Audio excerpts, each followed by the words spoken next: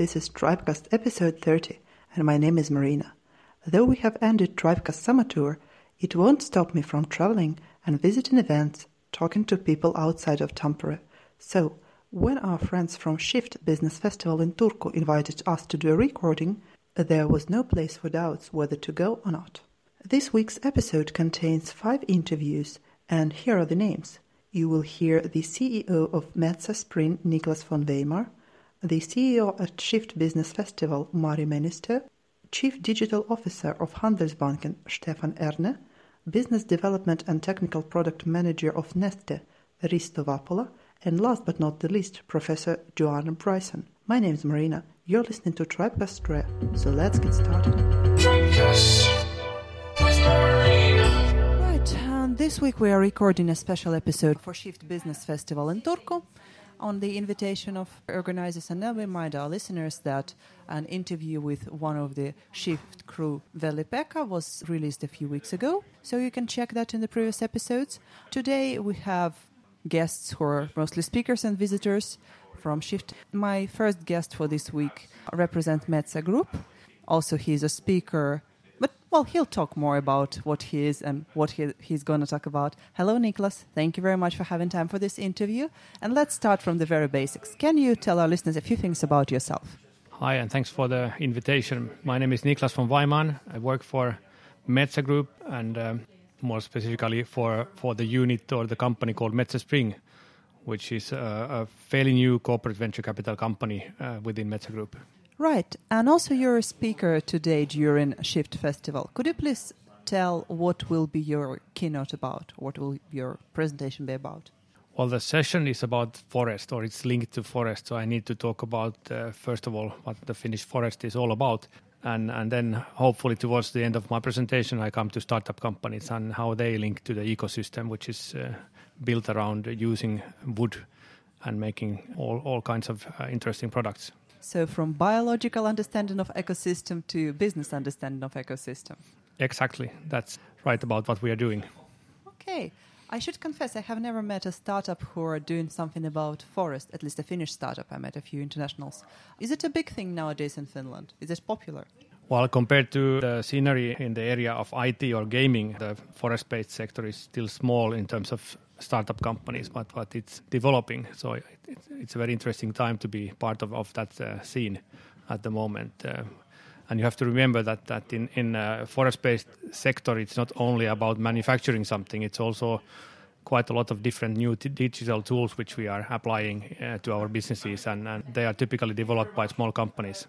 Can you maybe give some, if you have some good example in your head, what kind of things can be done with the Finnish forest? And generally, why did Metsä decide to join this specific field, not something more popular like mentioned gaming? Well, originally Metsä was established, a parent company, about 90 years ago by a group of forest owners. So the parent company is a cooperative, and the mission is still the same to make sure that there is good demand for the Finnish trees. And that requires then a very competitive global business to be able to purchase the wood from the forest owners. So that's what the parent or the group companies are doing. But then again, as any company, small or big, we need to develop. We need to look into the future, and it's quite clear that fraction of the new ideas will be found within our group, and most of the ideas will be outside our group. So how to find those? How to find a good idea in Japan or a good idea in a university in Canada?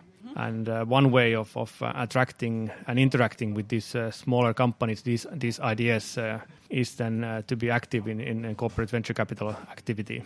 All right. I got the how to, but maybe you can define for me what is a good idea in your understanding when you're thinking about cooperating with a startup. What are your criteria? Yeah, the main criterion is to find such new technologies or business ideas which link to the business ecosystem around Metsä Group today.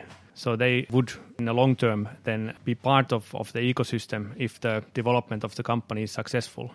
So that's the main idea. It's a strategic reason to be active in venture capital scenery, not primarily a financial reason. So thinking a few steps ahead every time. Yeah, I mean, it's just one way of finding new ideas. We are also quite active in open innovation in quite a few open or joint research projects where we have, even with competitors developing some basic understanding, we recruit clever people, we can in-license interesting technologies, but on top of that, then investing in small, fast-growing companies is just another tool in the toolbox. When I was preparing for this episode at Shift, I found that on the website of Shift Business Festival, they actually linked each speaker to the company website.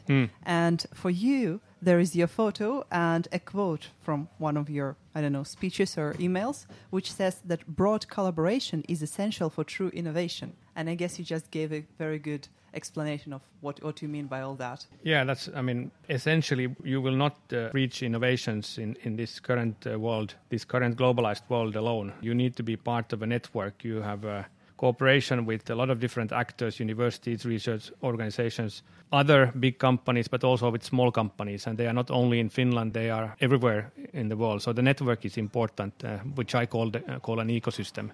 And that's why I refer to a broad collaboration, and that's, in my mind, needed really to have the best innovations. So do I get you right that you mostly believe in collaboration outside of Finland? No, What's more important, in your opinion? Enhancing the collaboration inside of Finland, making it deeper, or looking for partners on the outside? It's both, but if you look in the history, the forest sector has been very good at cooperating within Finland. We used to call this the Finnish Forest Cluster, and the collaboration within the cluster has decades of tradition. So that's not the problem. The problem is to understand that old way of categorizing these industry sectors is gone. It's getting gray and hazy and blurry. And the new interesting things will be found when a company from our sector is meeting a company from another sector, or our big company is meeting a small company. Mm-hmm. That's where you really have the new things cooking. So there is no more like black and white. You should look for some interesting cooperations and even unusual partnerships. For us to be able to be active in this venture capital activity, we need to have a good basic or base business. That's key. We need to be competitive in our base business. Otherwise, we don't have the means, the money to invest in new. So it's a balance between the old and the new. And when you look for the new, you need to go outside Finland and outside the forest sector in the future. All right, and definitely festivals like Shift or the Come in October Stream in Tampere are the places to meet new people and look for new collaborations and partners. Yeah, as I said, only a fraction of the new ideas will be found inside our group. Most of the ideas are outside, and this festival today is a good example of how you can have collisions with the people who have the new ideas. Is it your first Shift? This is my first Shift, yes. Okay, welcome to Shift. Thank you. It's my first also, so let's explore how it goes. If there is a startup who would like to cooperate with Metsä Group and who are not here today, what are the ways to reach you guys? Well, perhaps the easiest way is to go to our homepage, metsäspring.com, without any dots or so, metsäspring.com. Mm-hmm. And at the bottom of the entrance page, you will have this link, which then feeds back to my table. Right, and I should have asked this question in the very beginning, but yeah, let's just ask it now. Could you please tell a bit more about what is your specific position within the group? Well, my title is CEO of Metsä Spring, and Metsä Spring, as mentioned earlier, is the corporate venture capital arm of Metsä Group. Mm-hmm. We were established about 1.5 years ago, so it's a fairly new part of Metsä Group and growing, developing part. At the moment, we are 3 persons employed by Metsä Spring, but then a lot of, let's say, about 15 additional persons from Metsä Group helping us. But they obviously are then employed by some other legal entities within the group. You very well explained what exactly your department is doing. Right. Thank you very much for this interview, Niklas. It was my pleasure. It was the kickoff of this episode, so hopefully it will continue as good as it is. And I wish you a good 2 days on this festival. Thank you. Thank you. And of course, for each event, we need to ask at least someone who is behind the event to tell us what the festival is about. And this time, it's beautiful Mari, who is in our improvised studio at Shift Startup Festival. So, hello, Mari. Thank you very much for having time. I know it's really crazy, busy days for you.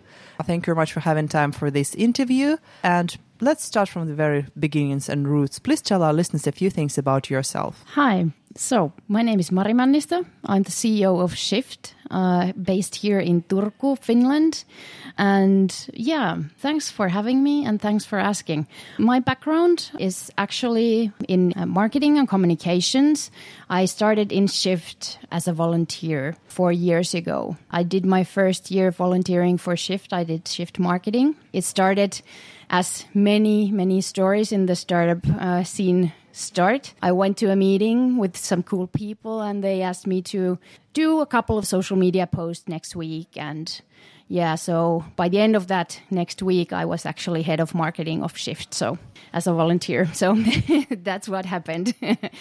And since my role has become more and more, since I also got inspired by Shift and I was enthusiastic, so I got employed by Shift then ultimately, and I have been employed at Shift for 2.5 years now. Okay, as far as I got it, there is one thing in common between Tribe Tampere community and Shift Business Festival, which is the amazing power of volunteers, which make us running and going forward. But how big is the Shift team and how many volunteers are there and how many full-time employed people? Yes, so we have a Shift ry, which is a non-profit, and then we have a company owned 100% by Shift ry. In that company, Shift Events Oy, we have 6 full-time employees, of which all of them have grown from initially being volunteers with us. On top of that, we have interns from different high-level education facilities in Turku. Also, we have volunteers around the year as well. And then I would say, of course, the number of volunteers and staff and interns is based or depends on what time of the year it is. Mm-hmm. But right now, I would say that we have about 100 to 150 volunteers working today. And of course, then a lot of other staff that we have hired as well. Okay, that's quite a manpower or human power. And you're actually a showcase of how a volunteer can get a job within an organization. And you said that you find Shift inspiring. What inspires you about this festival? Well, my nature is I'm naturally curious person. So I think that's one thing that I was really inspired about.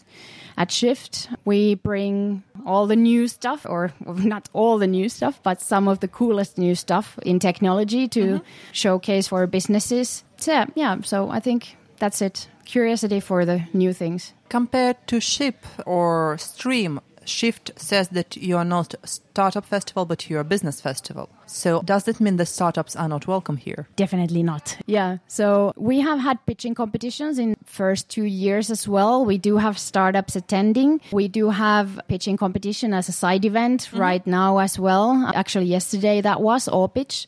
So we do have a lot to offer also for startups. We do have investors attending and so forth. But also, if you are a startup and you come to Shift, you can also meet a lot of SMEs. You can also meet a lot of people from corporations. And we do have a really unique atmosphere, a little bit more relaxed.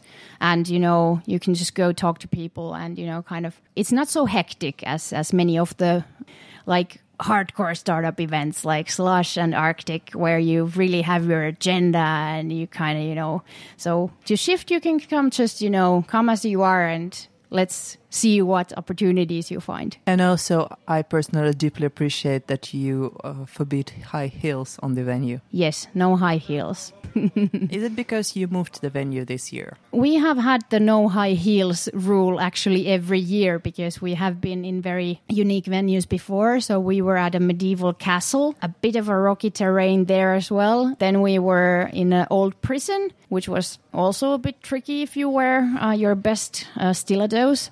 And then here at the shipyard, the dock, you don't want to wear the stilettos because the heels are going to break. So we are really a laid-back event where also the ladies can skip the heels for a couple of days. Right. And also I know that besides actual meetings and speakers, you can enjoy some art during Shift Festival. Yes. From the beginning, we had our creative director of the first year, Erika Halonen, who actually developed the Shift concept.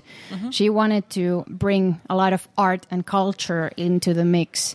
And the idea behind that was that the people can experience something together. You know, two strangers can see that there is a racehorse in the middle of the event like we had in 2016. We actually did have a racehorse there. And, as an art or experience like that, the people we thought, and I think it's true, that they will connect on a deeper level than, in a traditional business events where you go to the meetings, one-on-one meetings, for example, and you start selling yourself right at that first moment. And that's not really, something how you do deep connections with potential customers or tech developers or partners or so forth. All right. So establishing connections. Yes. Actually, I guess that's a good time to ask, what are you shifting here? What does the name come from? So the name Shift comes from the idea that we want to create change, positive change. We want that the companies would explore new technologies as opportunities for changing their business towards more sustainable, more intelligent ways of doing. So shifting towards a more positive future. And I can tell you that at least according to our interview from Metsä Group representative, the spirit is there. Yes. Speaking of, since we mentioned speakers, what are the tracks, what are the speakers, what are the events people can visit this year? Yes, so we have two main spheres that we are exploring. One is AI, artificial intelligence, but more on a concrete level than before. I think last year our main speaker was a true visionary, Nick Boostrom, who talked about, what's going to happen when singularity reaches us and, the machines are going to be more intelligent than us, which was really a really nice future scenario to think about. But this year we decided to kind of really dive under the surface of the AI hype and go to the concrete level and what actually is possible right now. How can the companies use AI? How can they deploy AI? Really concrete processes, for example, in our workshops that you can attend to learn how to do that. Oh, yes. And the other subject that we are diving or talking about is circular economy. At this point, it's good to remind our listeners that we're actually recording on the spot of Shift Festival. So if there is some event where Tribecast can do an episode for you, send us a message and we're always happy to go there and meet people and so on and so forth. But yeah, circular economy. Yes, so circular economy is the other main sphere this year. And we chose circular economy in an industry level because we wanted to talk about or have more impact. And if I remember the numbers correctly, about 90% of emissions come from the industries and only 10% from households. So if we talk about circular economy, we chose industry because we just want to get more to the impact side. But of course, we also want everyone to recycle at home as well. Right. And as far as I got from your LinkedIn profile, your personal interest is women in tech. Do you have an implementation of that during Shift Festival? Yeah, actually, Women in Tech, or I think Mimmit Kooda, which is this Finnish equivalent of that as well for the e-business ry, they have an event in Helsinki at the moment. But we do good cooperation with the e-business ry, and next year we will try to coordinate something so that we don't have the simultaneous events in different places. But then our partner Sandvik actually came here. They had this Women from Sandvik type of campaign, and they chose the women that come to this tech event because they want to promote the kind of the technological know-how in their women employees. Yeah. And as for myself, I studied marketing in a business university, but since then I did the ITP, Information Technology program at Aalto University a couple of years back. And I'm very interested in technology myself as well. So studied some coding in my free time and that's also very interesting. Recommended. Okay, that's quite a diverse and vast background. Right. So since you're so many years, besides changing of the venue, anything which is specific for Shift of this year compared to previous ones? Well, I think that what is specific for this year is that we didn't grow in numbers, but we did grow to, well, we can also go and talk to some of the other people that attend here, but I feel that we have grown in quality.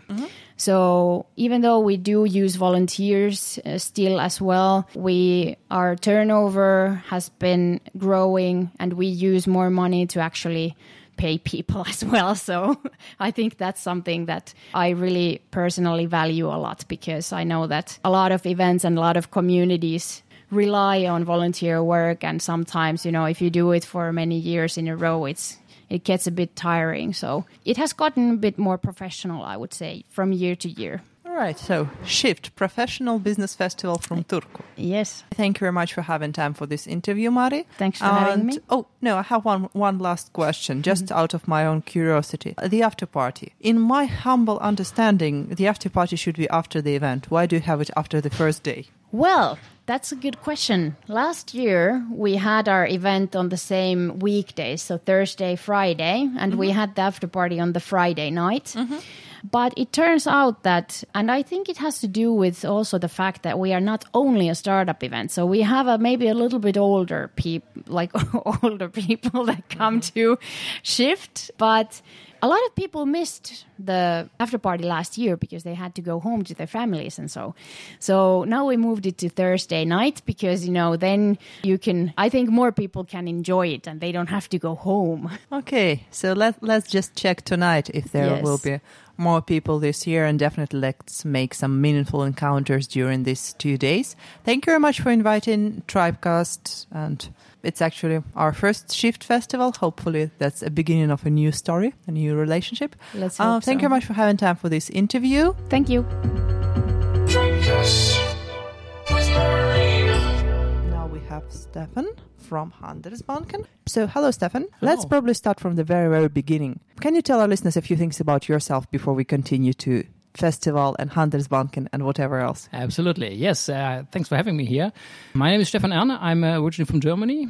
I've been working in the telecoms industry for the last 20 years, starting at Deutsche Telekom, and then moving over to the IT side there within Deutsche Telekom to T-Systems. And then the last 10 years at Ericsson in Sweden, on a very global role, being around all over the world, discussing what this digital transformation means for different companies, different industries. And now for the last 2 years, I've been with Handelsbanken as Chief Digital Officer. And I'm trying to drive this whole transformation actually in the whole bandwidth, and try to create an understanding for what it means, and especially what it takes to really embrace this change and becoming more proactive in all of that and not reactive. Speaking of understanding, wie kunde Deutsch gesprochen, aber dann man versteht und nicht. Ich mache das gerne auf Deutsch weiter, ja. So that's quite a diverse career. So probably you're the person to ask what's so specific about Finnish business ecosystem before we go any further. Yeah. In your experience, in your understanding. To be honest, I cannot say that much about the Finnish, but maybe more about the Scandinavian, I would say. Nordics. Nordics, we're not in Scandinavia. It's Nordic. It's not Scandinavia here. No, okay. It's Finland. They're usually quite unhappy.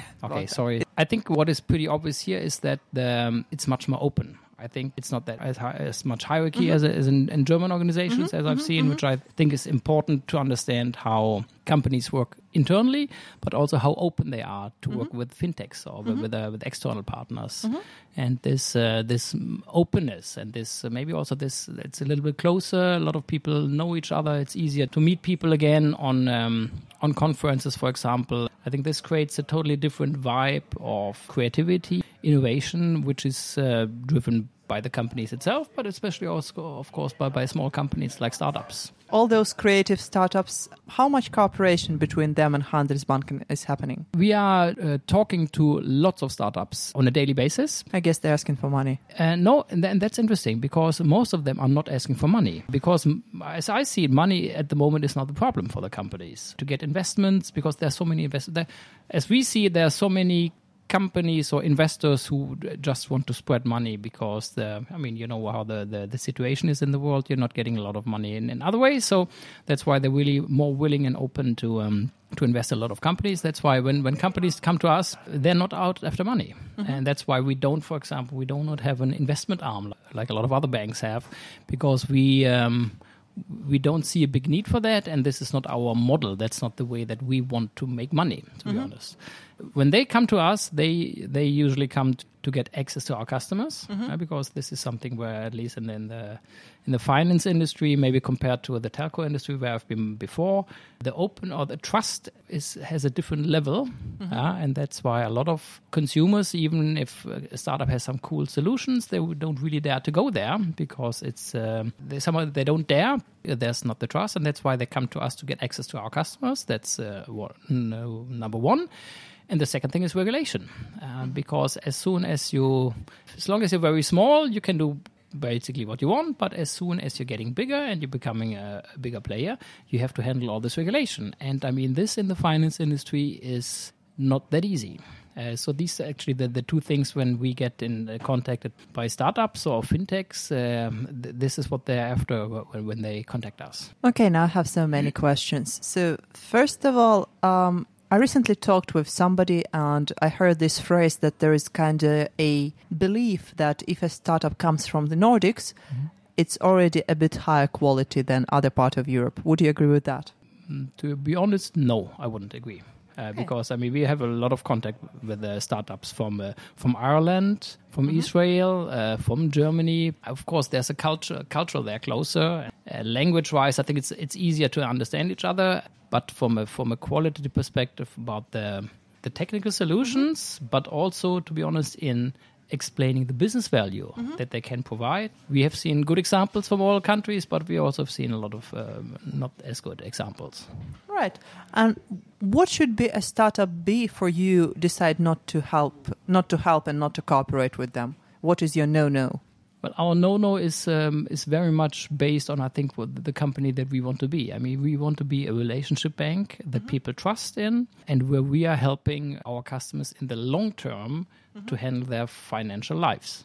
So if companies come to us with cool solutions, how we could use or maybe misuse the data of our customers or create short-term quick wins, this is nothing that we're interested in. So Handelsbanken is about long-term and honesty. Exactly, long-term relationships and an honest customer relation. Okay, and of course one of the places to meet potential partners, startups, and tell people about yourself are business and startup festivals like Shift. And I guess this is one of the reasons behind you being here today. But also I know that you're one of the speakers during the event. Could you please tell our listeners a bit about your presentation? Now, I think this is about the topic that everybody's talking about, digitalization. Everybody's talking about AI and blockchain and all that, and cloud and all that cool stuff. But the more you talk about, the more questions pop up around it, because it's quite a complex topic. And it's not only about how you can use AI to disrupt the banking industry, because AI on its own is such a wide space that the question doesn't really make sense.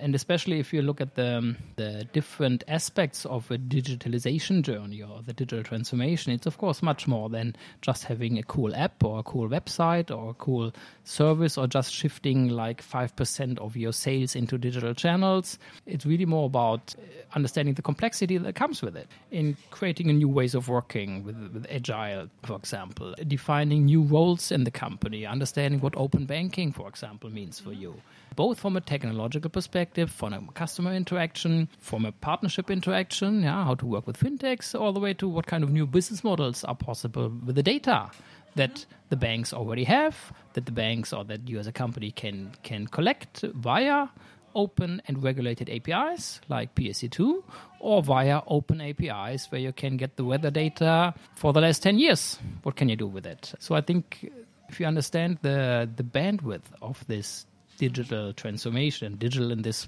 context means, of course, that technology is the driver behind it, but the real business value very often is not created only by the digital technology. It's created the right setup, by the right customer interaction, by changing processes. So I think this is what I'm trying to explain a little. How do we see this whole complexity, and what is the way that Handelsbanken is embracing it? So Handelsbanken doesn't see fintech startups as rivals. Yeah, and this is, I mean, of course, there's this cool, popular term, frenemies. Yeah, I mean, they're friends and enemies. And of course, some startups are giving us a hard time. Others really want to cooperate with us. So it's And let's put it like this. We see a bigger potential in working with startups than we see a threat that they will take away our business totally. Do you actually think they can? Take away business? Yeah. Yeah, Because, I have a translation background, Yeah. and I can say it on the record. I don't believe that Google Translate or whatever translation software will be good enough to completely, fully substitute human. Yeah. Because, of course, there are technical texts, which are terms, and some more terms, and then some prepositions. Yeah. But then there is poetry, there are newspaper articles, all kind of this stuff, which really needs the understanding, the feeling of beauty, the cultural understanding, which cannot be put into machine, at least for the next 100 years. So do you really believe that fintech startups can substitute traditional banking? And I think that's a cool example. And to be honest, I wouldn't only face this on fintech and startups. I would really say can digital interactions or digitalization take away the need for humans or the need for human interaction? And there I totally agree and I think that was a cool example, and I would say absolutely no. And as I also pointed out earlier, I think only this event or the fact that events like this are getting a bigger and bigger traction. I mean, if you look in the finance industry, there are 3 events in Stockholm every week about AI in finance, blockchain in finance, fintech corporations, RegTech and all that stuff. I mean, the need for people to meet and understand that and discuss it is just growing. Although you basically find all the content online. So from a pure content perspective, there's no need to go to these conferences. And still people need this interaction to make sense out of it, to discuss about it. So that's why I totally agree to you. I think digital interactions, digital tools, digital processes, they will make a lot of our life easier, but there are new challenges rising. There are new complexity that we have to handle. And that's why I think the human interaction will be needed in the future as well. Right. Thank you very much for this interview, Stefan. Now let's continue to the Shift Business Festival and meet new people. And of course, good luck with your presentation. Okay, great. Thanks a lot for having me.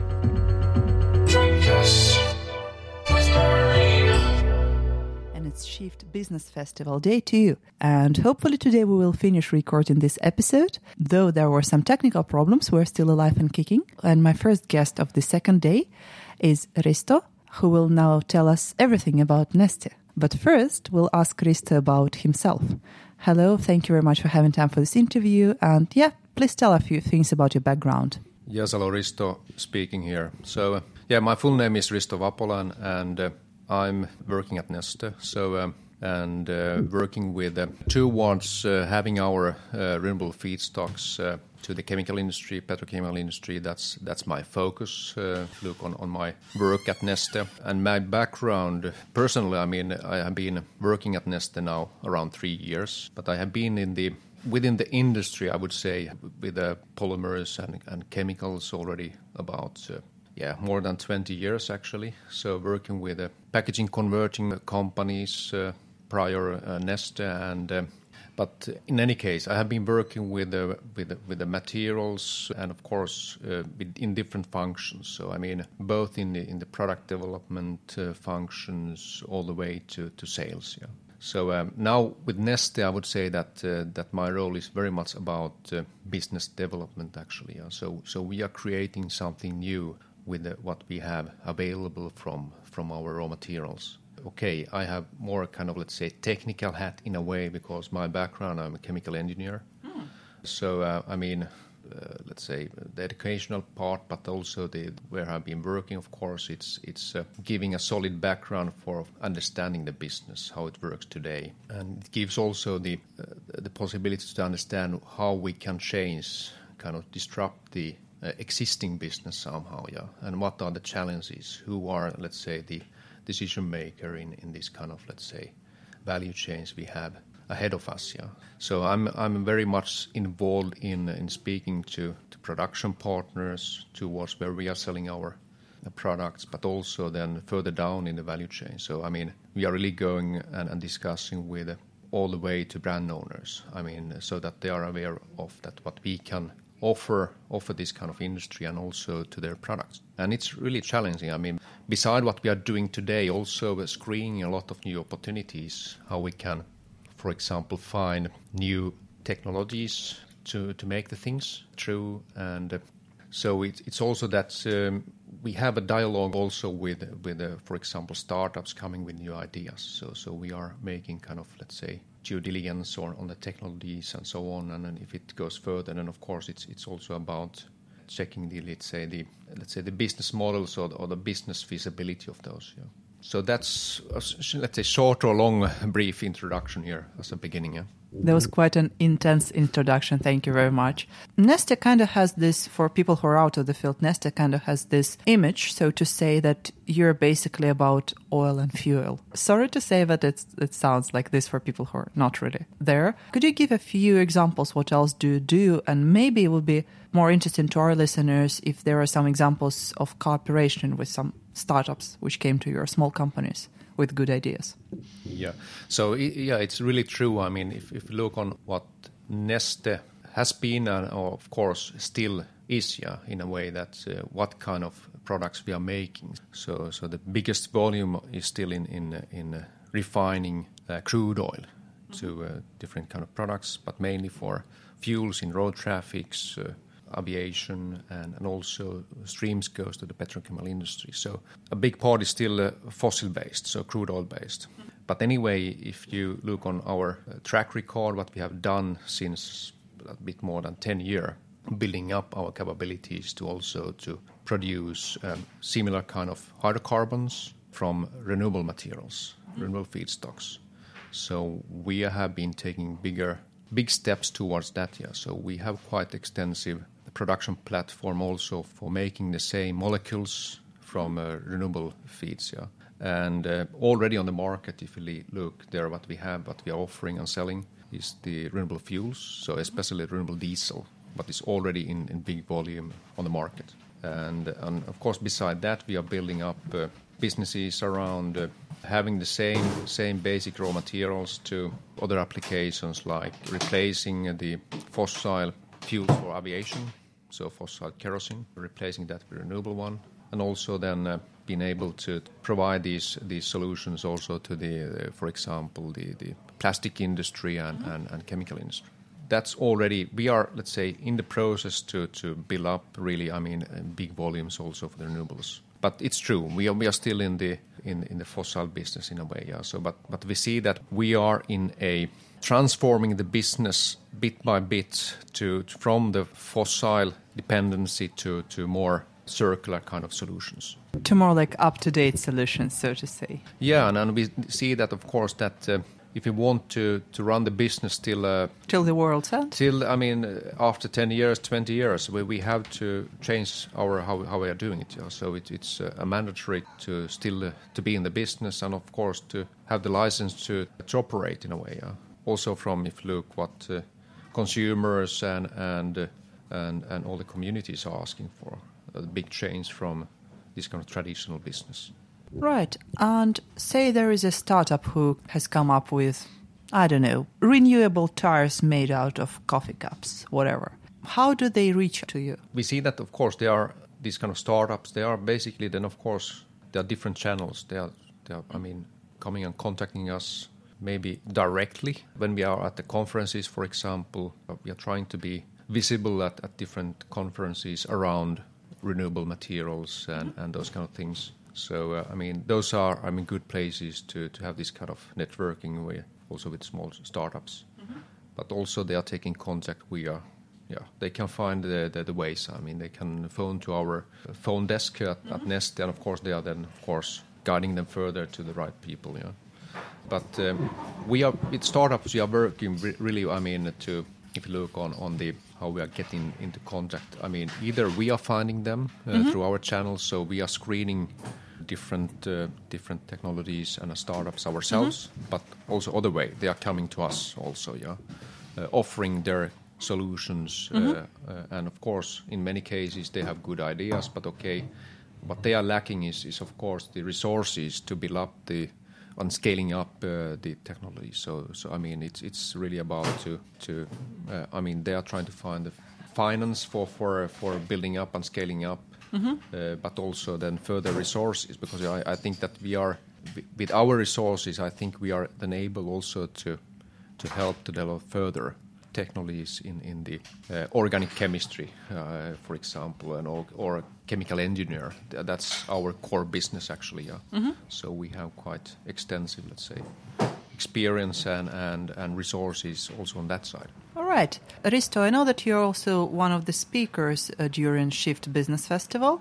Is the topic of your presentation about renewable resources or something like that? Yeah, it's really that. Yeah, I mean, it's if I remember the topic right, it's how chemistry is enabling circular economy. Huh? So it's really the core of the thing. Yeah, I mean, how to decrease the dependency on crude oil, actually, yeah, or let's say fossil resources. Yes, yeah, true. I mean, it's that's our, I would say, the core business or the future for us. I mean, where we need to go, yeah, and process less fossil resources, but then of course heading to kind of different kind of waste streams. For example, waste plastic as one resource for our feedstocks, yeah, to create these kind of more circular solutions for how we live today, for example. What are your expectations about the presentation? And aren't you worried, aren't you a bit afraid of doing it second day of the festival when people are a bit of, tired of networking, maybe a bit hangoverish after the after party,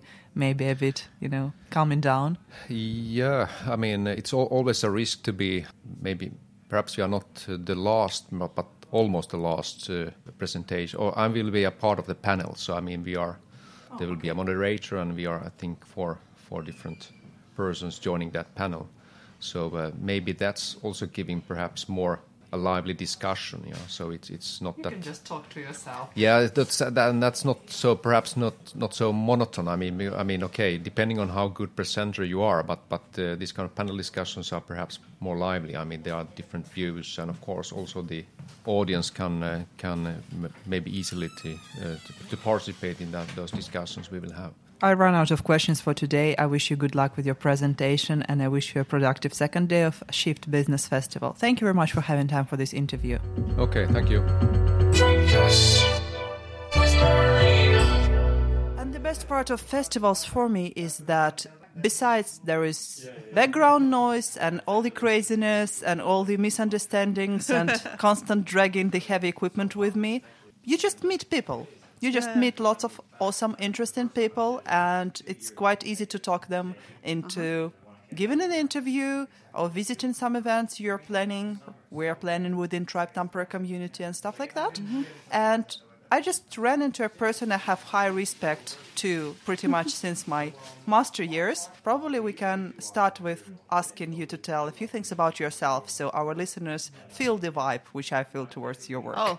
Yeah, my name is Joanna Bryson. I work in artificial intelligence. Actually, I am most interested in natural intelligence, but I do artificial intelligence because I'm a good programmer, and I wanted to get into the best university I could. And so I thought I would take what I was interested in and what I was good at and put them together. So I have been doing this since the 1980s was when I did my undergraduate degree, and I first started working in artificial intelligence in 1986. When I got to tutor. I just hear the earlier generation of our listeners, sorry to interrupt, just saying, was there some artificial intelligence in the 1980s? Oh, yeah. There was in the 50s. That's when they invented it. And it depends how you think about these things, because one of the things now is people say, oh, we'll never have artificial intelligence. And they're thinking that it's not artificial intelligence if it doesn't look like Arnold Schwarzenegger. Of course, they don't say that, but they keep now. There's people talking about artificial general intelligence, and and they're saying there's nothing general. Look, nothing is more general than Bayes' law, right? Bayes' law is how you combine information. It's a mathematical fact. When you're trying to learn something, that's how you do it. So we're perfectly general. The point is that with intelligence, intelligence is a form of computation, and computation takes time, it takes space, and it takes energy. So you're never, ever going to know all the things. We were just talking a little bit before we started recording that robots can't take all the jobs because there aren't a finite number of jobs. There's a finite number of jobs that we have right now, but we could do more jobs. We create new jobs. I mean, a century ago, something like 95% of people are in agriculture, right? It doesn't mean that now 95% of people are unemployed. But employment, I think, people tend to think of it as when you're applying for a job. Like somebody has created a slot, you're going for that slot, so there's a finite number of slots. But I think the better way to think about it is the relationship between people, that you've found you have some ideas, or you have some capital, or you have some access to capital, and then you choose to spend some of that getting people to do some of the stuff that you want to get done, right? And so the question is, well, why do you do that? And then if you think intelligence means human-like, then you can choose how you want to use the word, and you can say that. But I would rather use the word human-like for human-like. And so when I talk about intelligence, I like to use a definition that I learned as an undergraduate, and it turns out it goes back to 1883, which is just the capacity to do the right thing at the right time. Right. And it's not a binary. It's not that you're either intelligent or you're not intelligent. I mean, some things are absolutely not intelligent, like the floor, right? But or you could say, it depends. You could say it's one, that it only is being a floor, right? But basically, you're more intelligent if you're more able to handle more contexts, right? By producing more different kinds of actions for more different kinds of contexts. Right. So it's more of a relative term than an absolute term, if you see what I mean. So anyway, one way to think about that is this computation. So you're taking context, which is information, and you're producing action, okay? So in that case, it's a great definition because it means even plants are intelligent, right? The plants are going towards the light. And of course, famously it turns out it's John McCarthy. I thought it was Marvin Minsky, but he took credit for it. But John McCarthy's thing, that thermostats are intelligent. Even if they don't have any, CPU in them, if it's just a spring, still it senses when it gets too hot or too cold, and then it turns on or it turns off, right? So that's already a very basic kind of intelligence. So, we've had thermostats a long time, right? And I think it was Hal Hobson of The Economist said to me, I think language is the original AI. And I said, yeah, me too. And he was like, oh, yeah. But language is the technology that we inventing probably isn't the right word, but, it's part of what humans are. We're apes with a lot of technology, with a lot of culture. Right. And we've been using it to expand our capabilities for a long time. And so now people get this false idea that, like, artificial intelligence is this new species we've discovered that came from outer space or something, or that algorithms are things you mine out of the ground, or something like that. That it's just a certain way that things are. To some extent, you could say an algorithm is a natural thing, like logarithms. How did you come up with logarithms? You could say that there are sort of facts out there. But artificial intelligence itself is an artifact that you've built to transform some context into some action, right? And so the A in artificial intelligence means that it's an artifact, that it is someone's responsibility. And so what I'm working on most right now, it sort of never set out to be here, but I wound up, and we can talk about it if you want, doing a lot on policy. So helping people see that it is only ordinary technology. There are things that are different, like using machine learning to build AI means that you're uploading computation you've already done, and in doing that, you're uploading parts of, for example, human culture, and then you get human biases.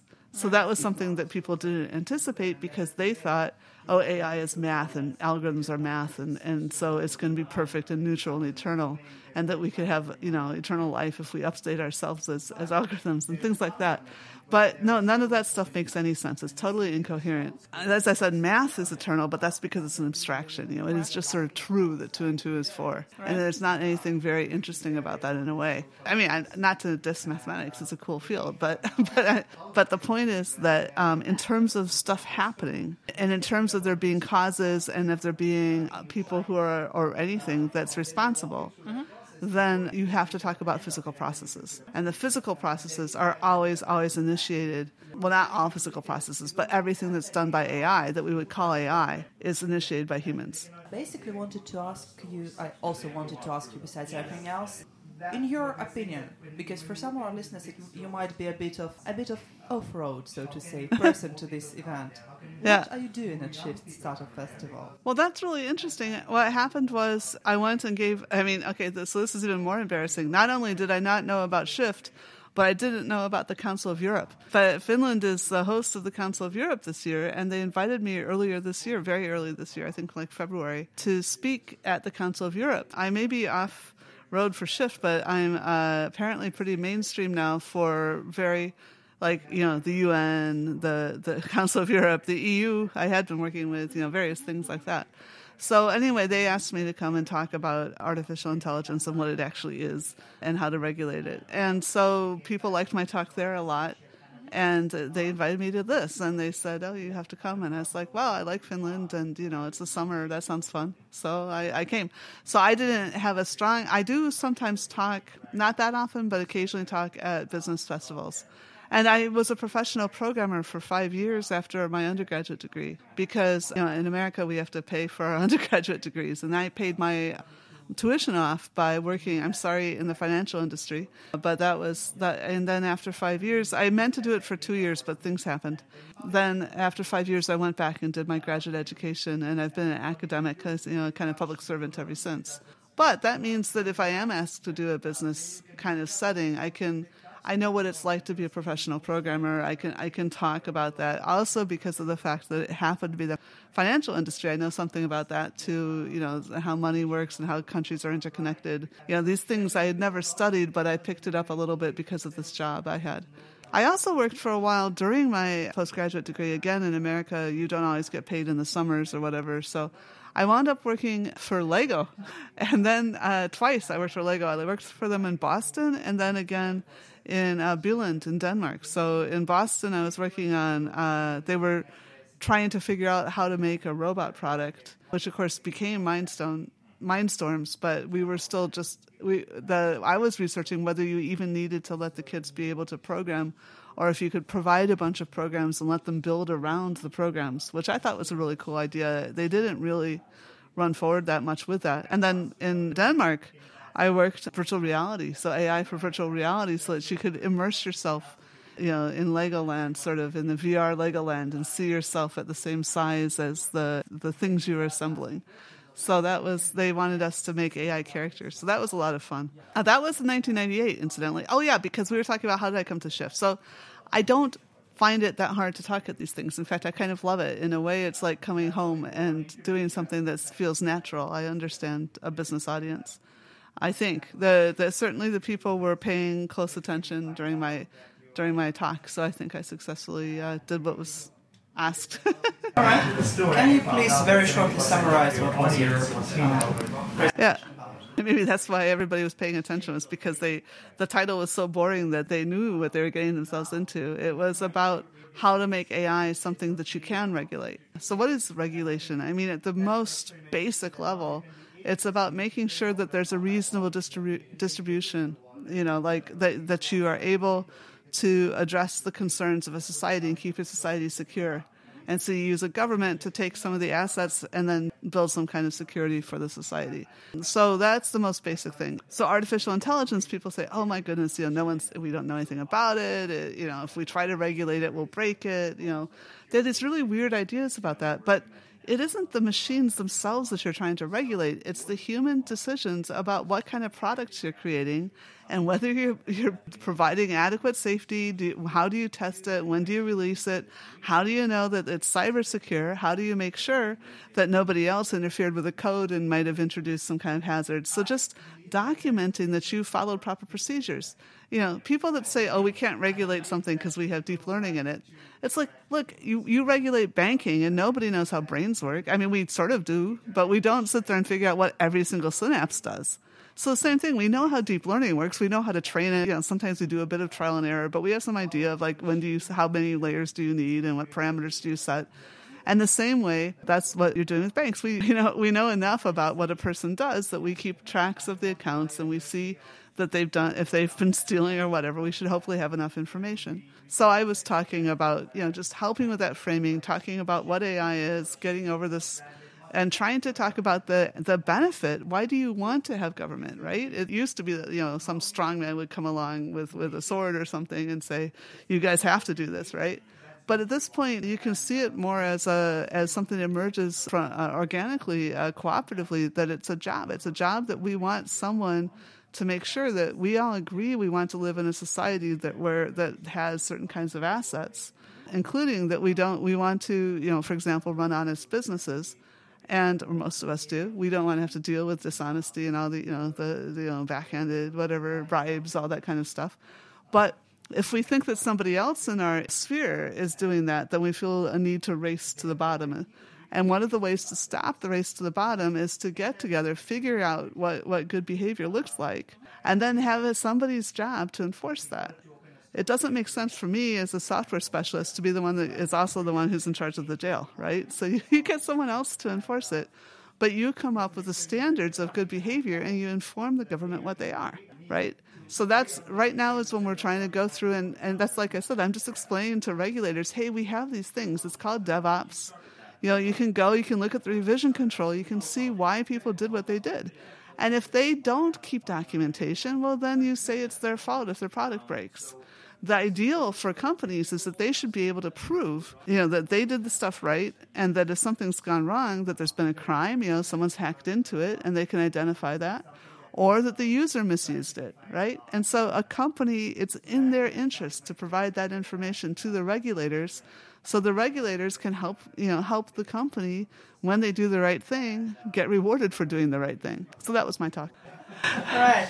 Thank you very much for these explanations, and thank you very much for your time. It was my great pleasure to talk, and hopefully both me and our listeners learned something new about AI and maybe got a bit less afraid of using it and reading about it.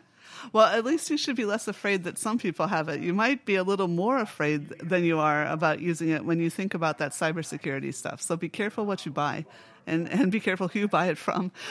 Right stuff from right people. Yeah, exactly. I can keep it as my motto for Shift Festival, because this was my last interview for these 2 days. Oh, wow. Now I can go and buy myself some lunch. It's a late lunch. She's working hard for you guys. Thank you very much, Joanna, for this interview. Thank you. This was Tribecast Tre, episode 30, and my name is Marina. Let me remind you that Tribecast Tre is an independent media working in a close cooperation with Tribe Tampere startup community. I guess you're already tired of my talking, so it's time to wish you a nice weekend. Have a happy autumn and stay warm and tuned.